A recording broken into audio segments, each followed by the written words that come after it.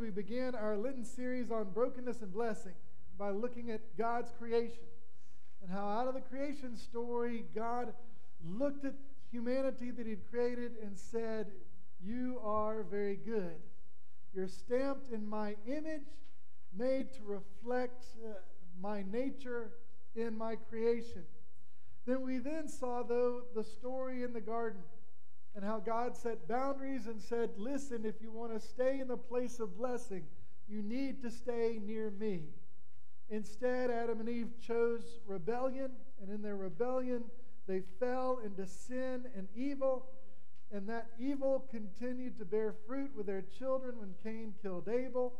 It continued to bear fruit that led to what would become Noah's Ark and the flood of the world, and God restarting humanity with a family of 8.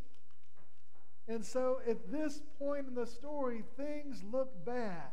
Humanity, even though it was made good in God's image, is, we talked about last week, totally broken in sin.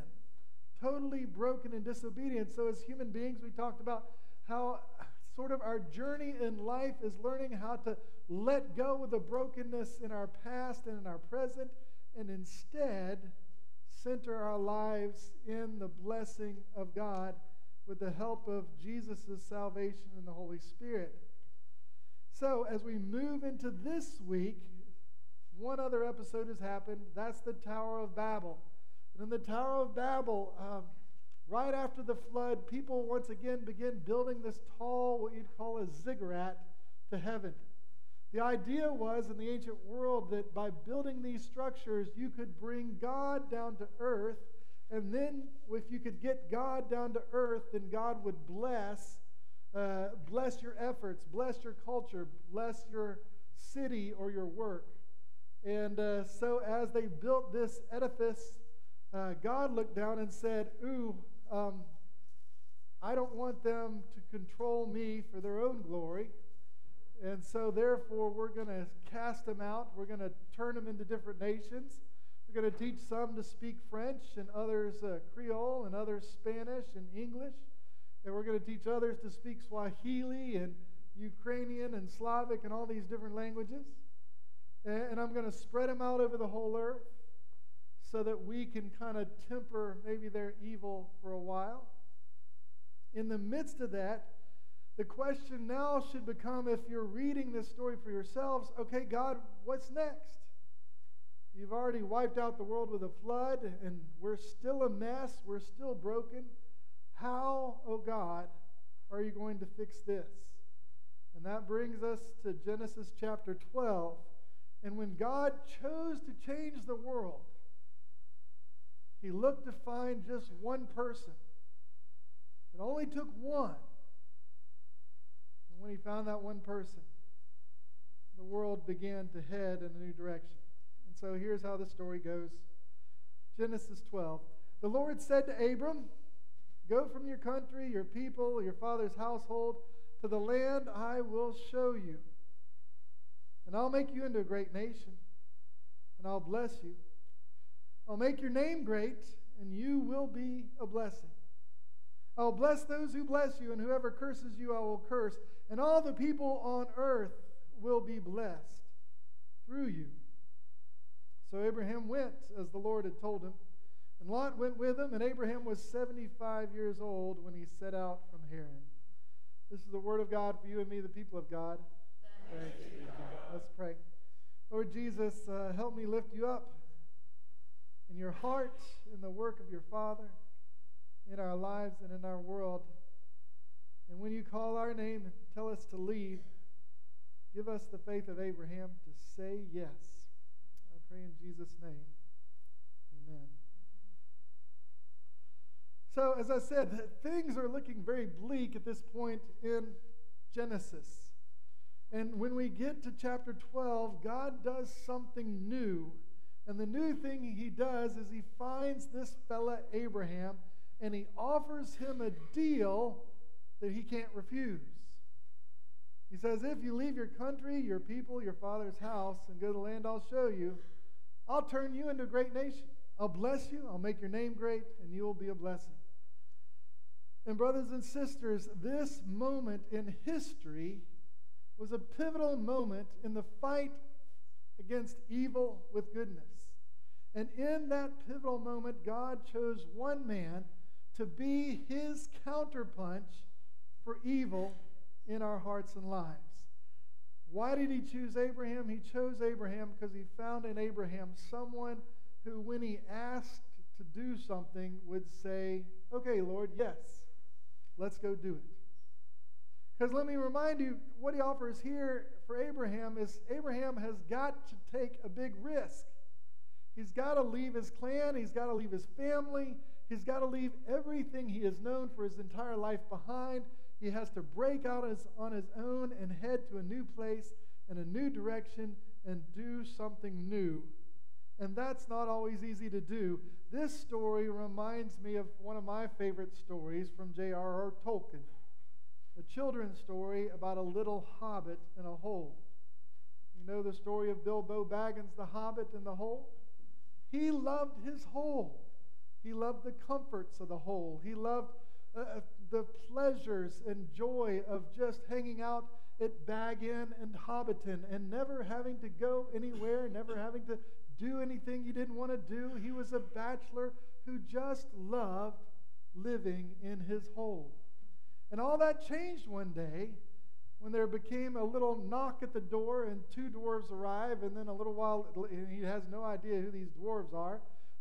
5 minutes later, two more dwarves arrive, and two more, and by the end of it, 13 dwarves are in his house. He has no idea why they're there. He wishes they would leave because they have just come and bothered his whole day. Finally, Gandalf shows up and says, "Didn't you get my memo, Bilbo?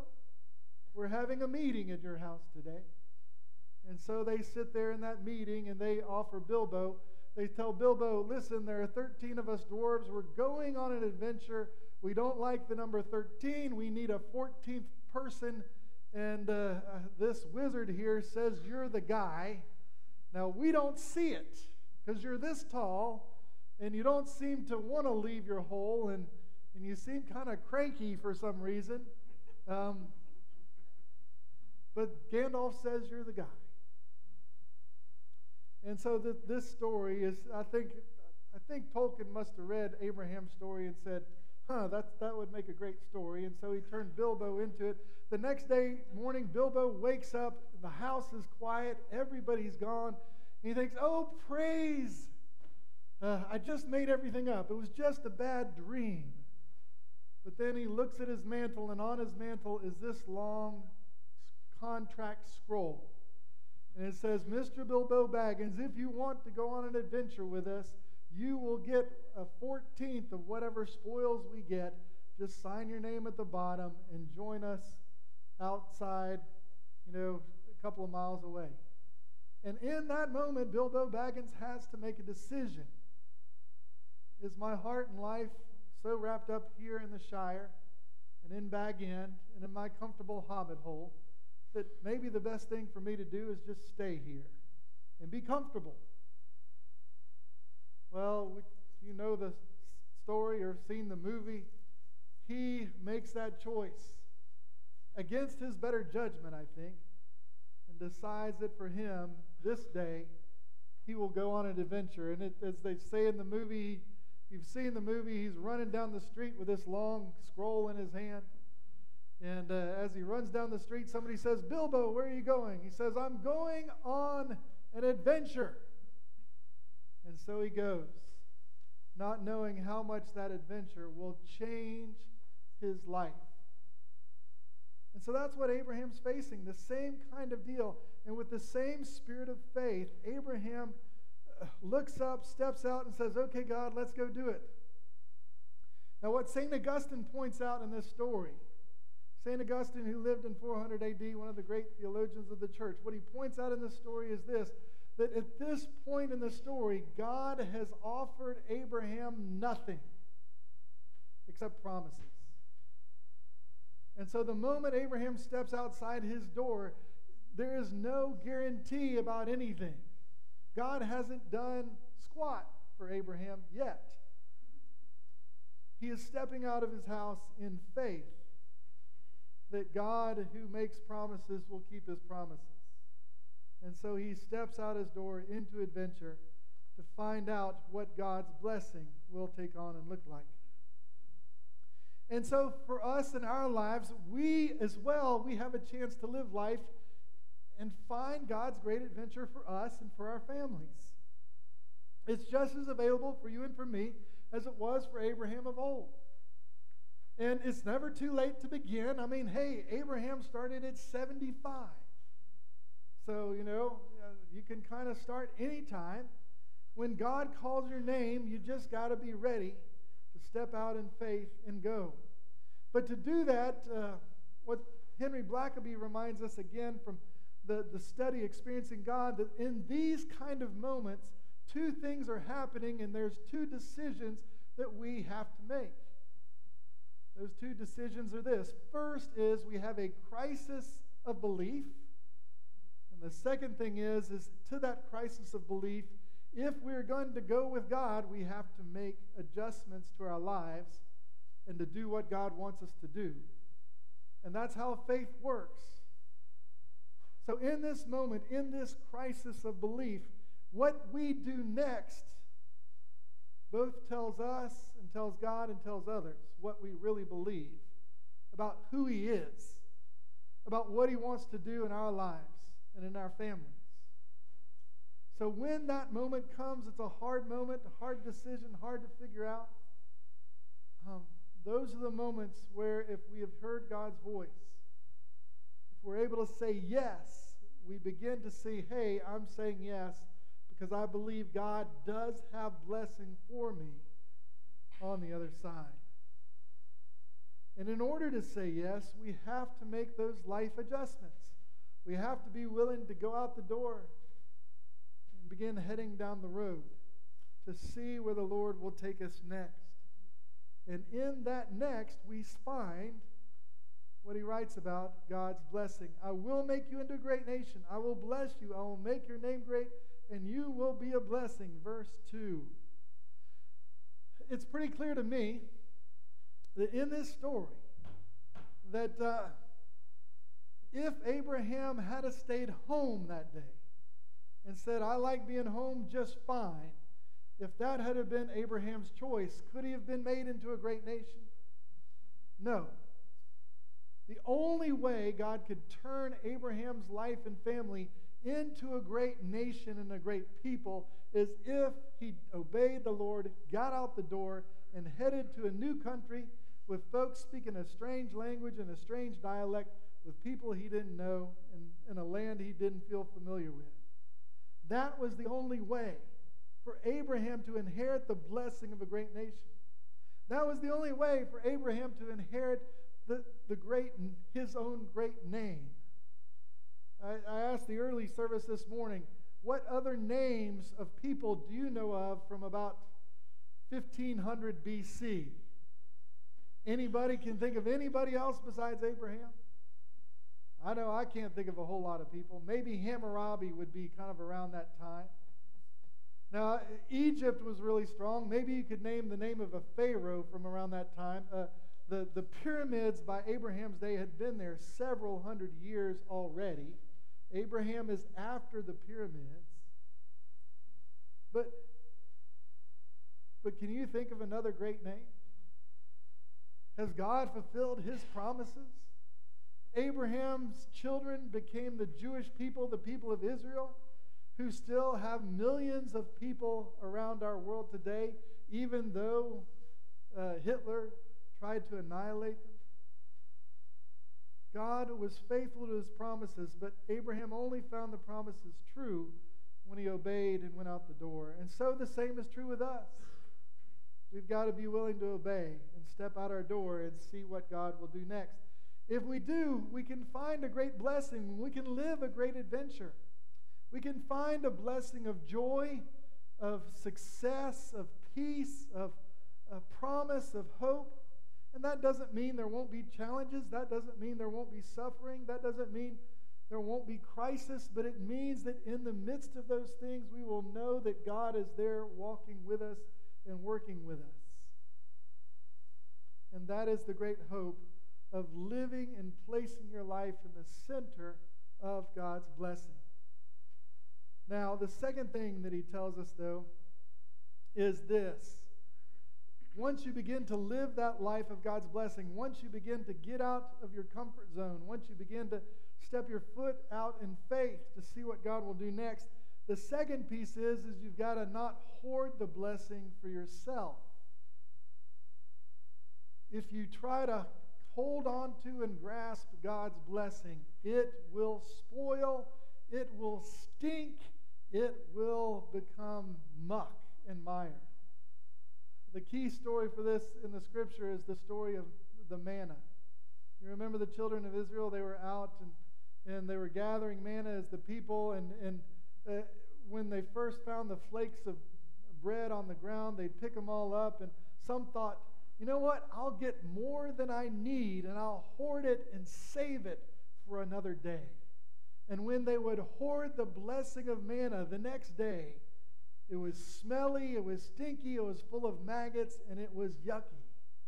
Because brothers and sisters, God doesn't bless you, God doesn't bless me for us. God blesses us to be a blessing.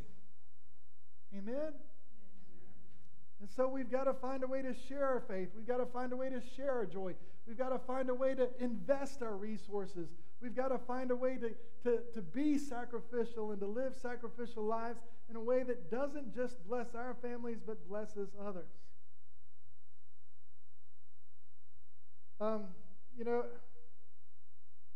So we're called to be blessed, to be a blessing.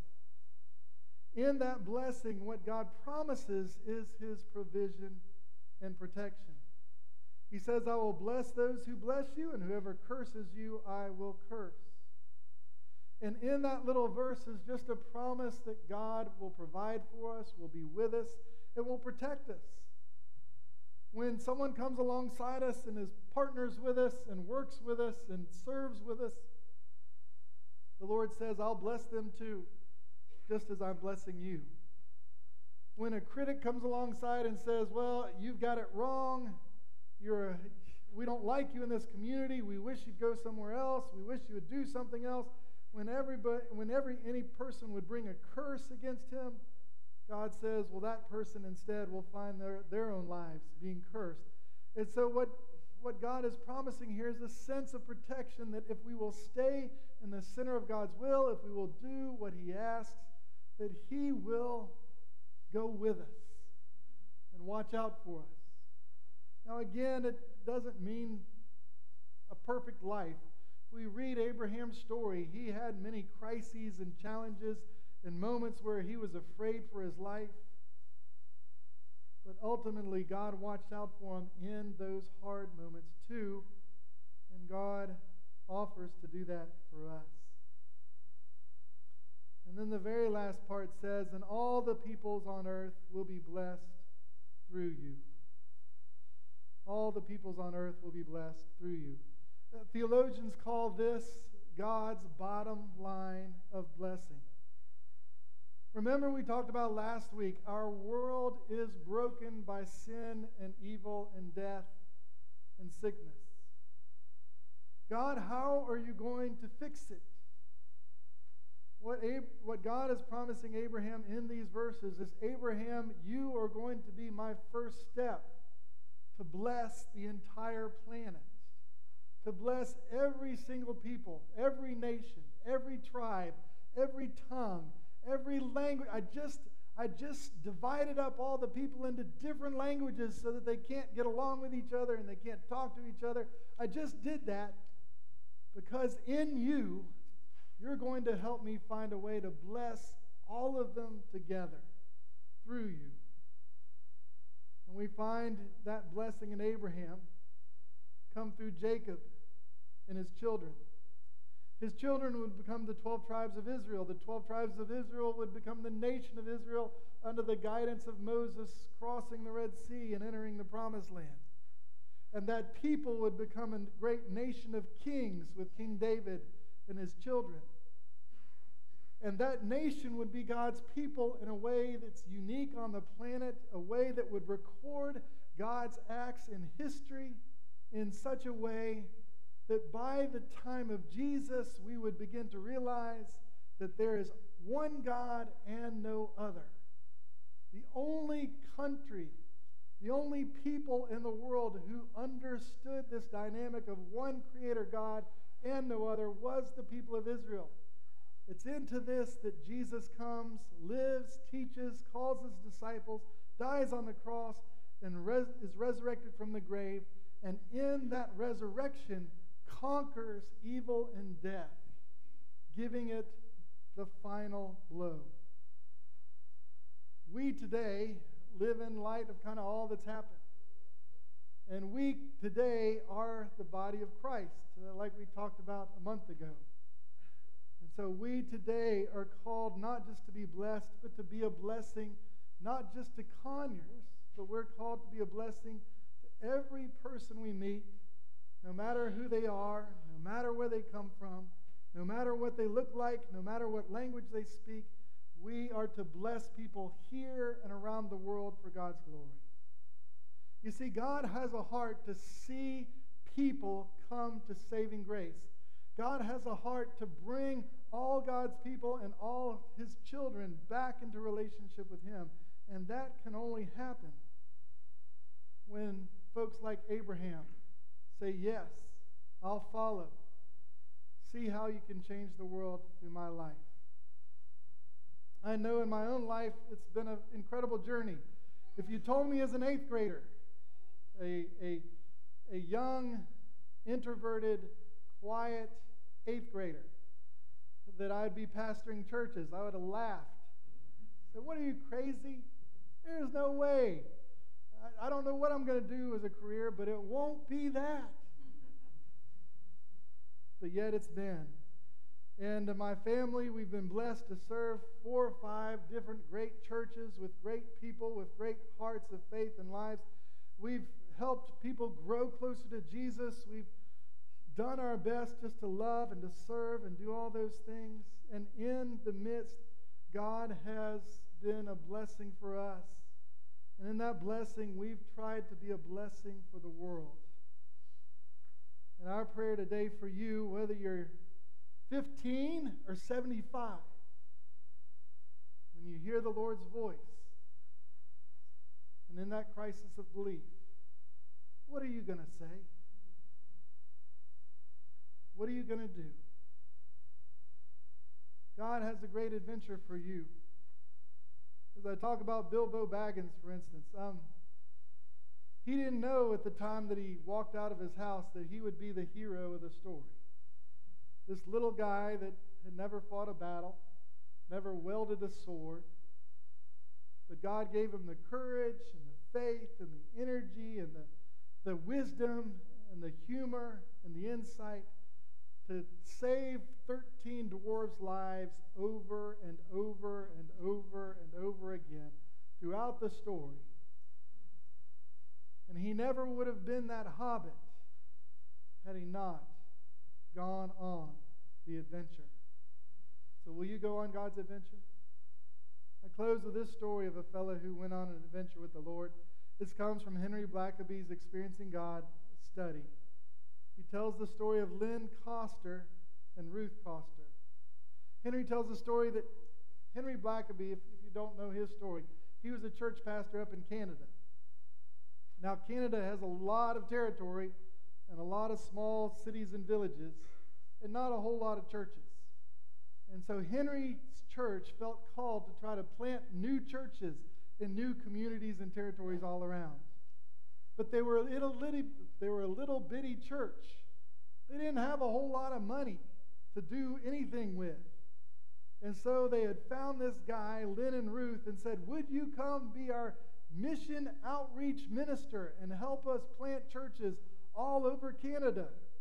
And Lynn said, sure, we'll come. And then Henry gave him the news. Listen, Lynn, the only thing I can tell you, we want you to come. I have no money to pay you. Would you come anyway? Now, Lynn had worked as a bivocational pastor for years. He had worked at a gas station part-time and been a preacher part-time for 14 years. over the course of that 14 years, they had saved $7,000 that they were looking forward to using to buy a house. And so they had a choice. Do we use this money to buy a house, or do we step out the door into God's adventure and see what might happen next?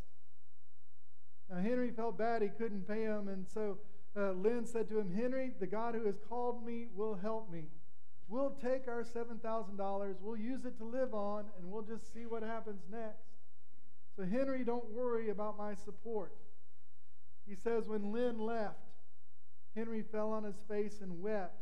He said, Father, I don't understand why such a faithful couple should have to make this kind of a sacrifice in order to do what you want them to do. Henry Blackaby said 2 days later, a letter came from a Presbyterian layman in British Columbia. It was a short letter, and this is all it said. I understand a man by the name of Lynn Coster is coming to work with you. God has laid it on my heart that I am to help support his ministry. So would you please give him this gift of $7,000?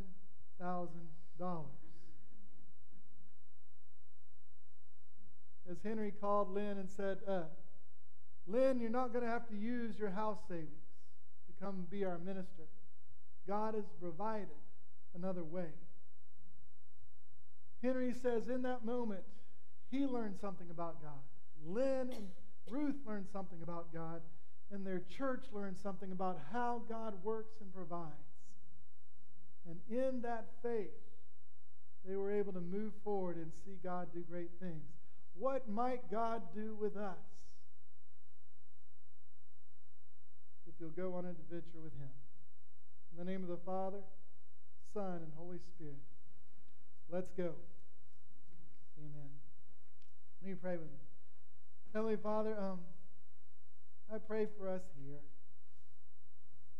When you begin knocking at our hearts, Lord, when you begin giving us that itch, we just pray. Help us step out in faith, go through the doors, and see where you might lead. Lord, we've already prayed for Mark and Cindy, and they're showing us today that they're trying to follow that path too. And though it makes us sad, we give thanks for their faith that models for us your love and care. So, Lord, for each of our lives, whether we're 15, 10, 25, or 75, give us faith that when we hear your voice, we will obey, because we will believe that your blessing is best, and that we will only allow that blessing to bless us as we are willing to share it with others and be generous and be gracious and be joyful. And Lord, most of all, help us have a heart that would love not only ourselves and our neighbors and our people, but Lord, give us a heart like yours, a heart for the world that is broken and lost and needs the good news of your love and presence that calls us home back into your heavenly garden once again. So, Lord, help us put behind us our brokenness, and let's follow you on this adventure of blessing. I pray in Jesus' name.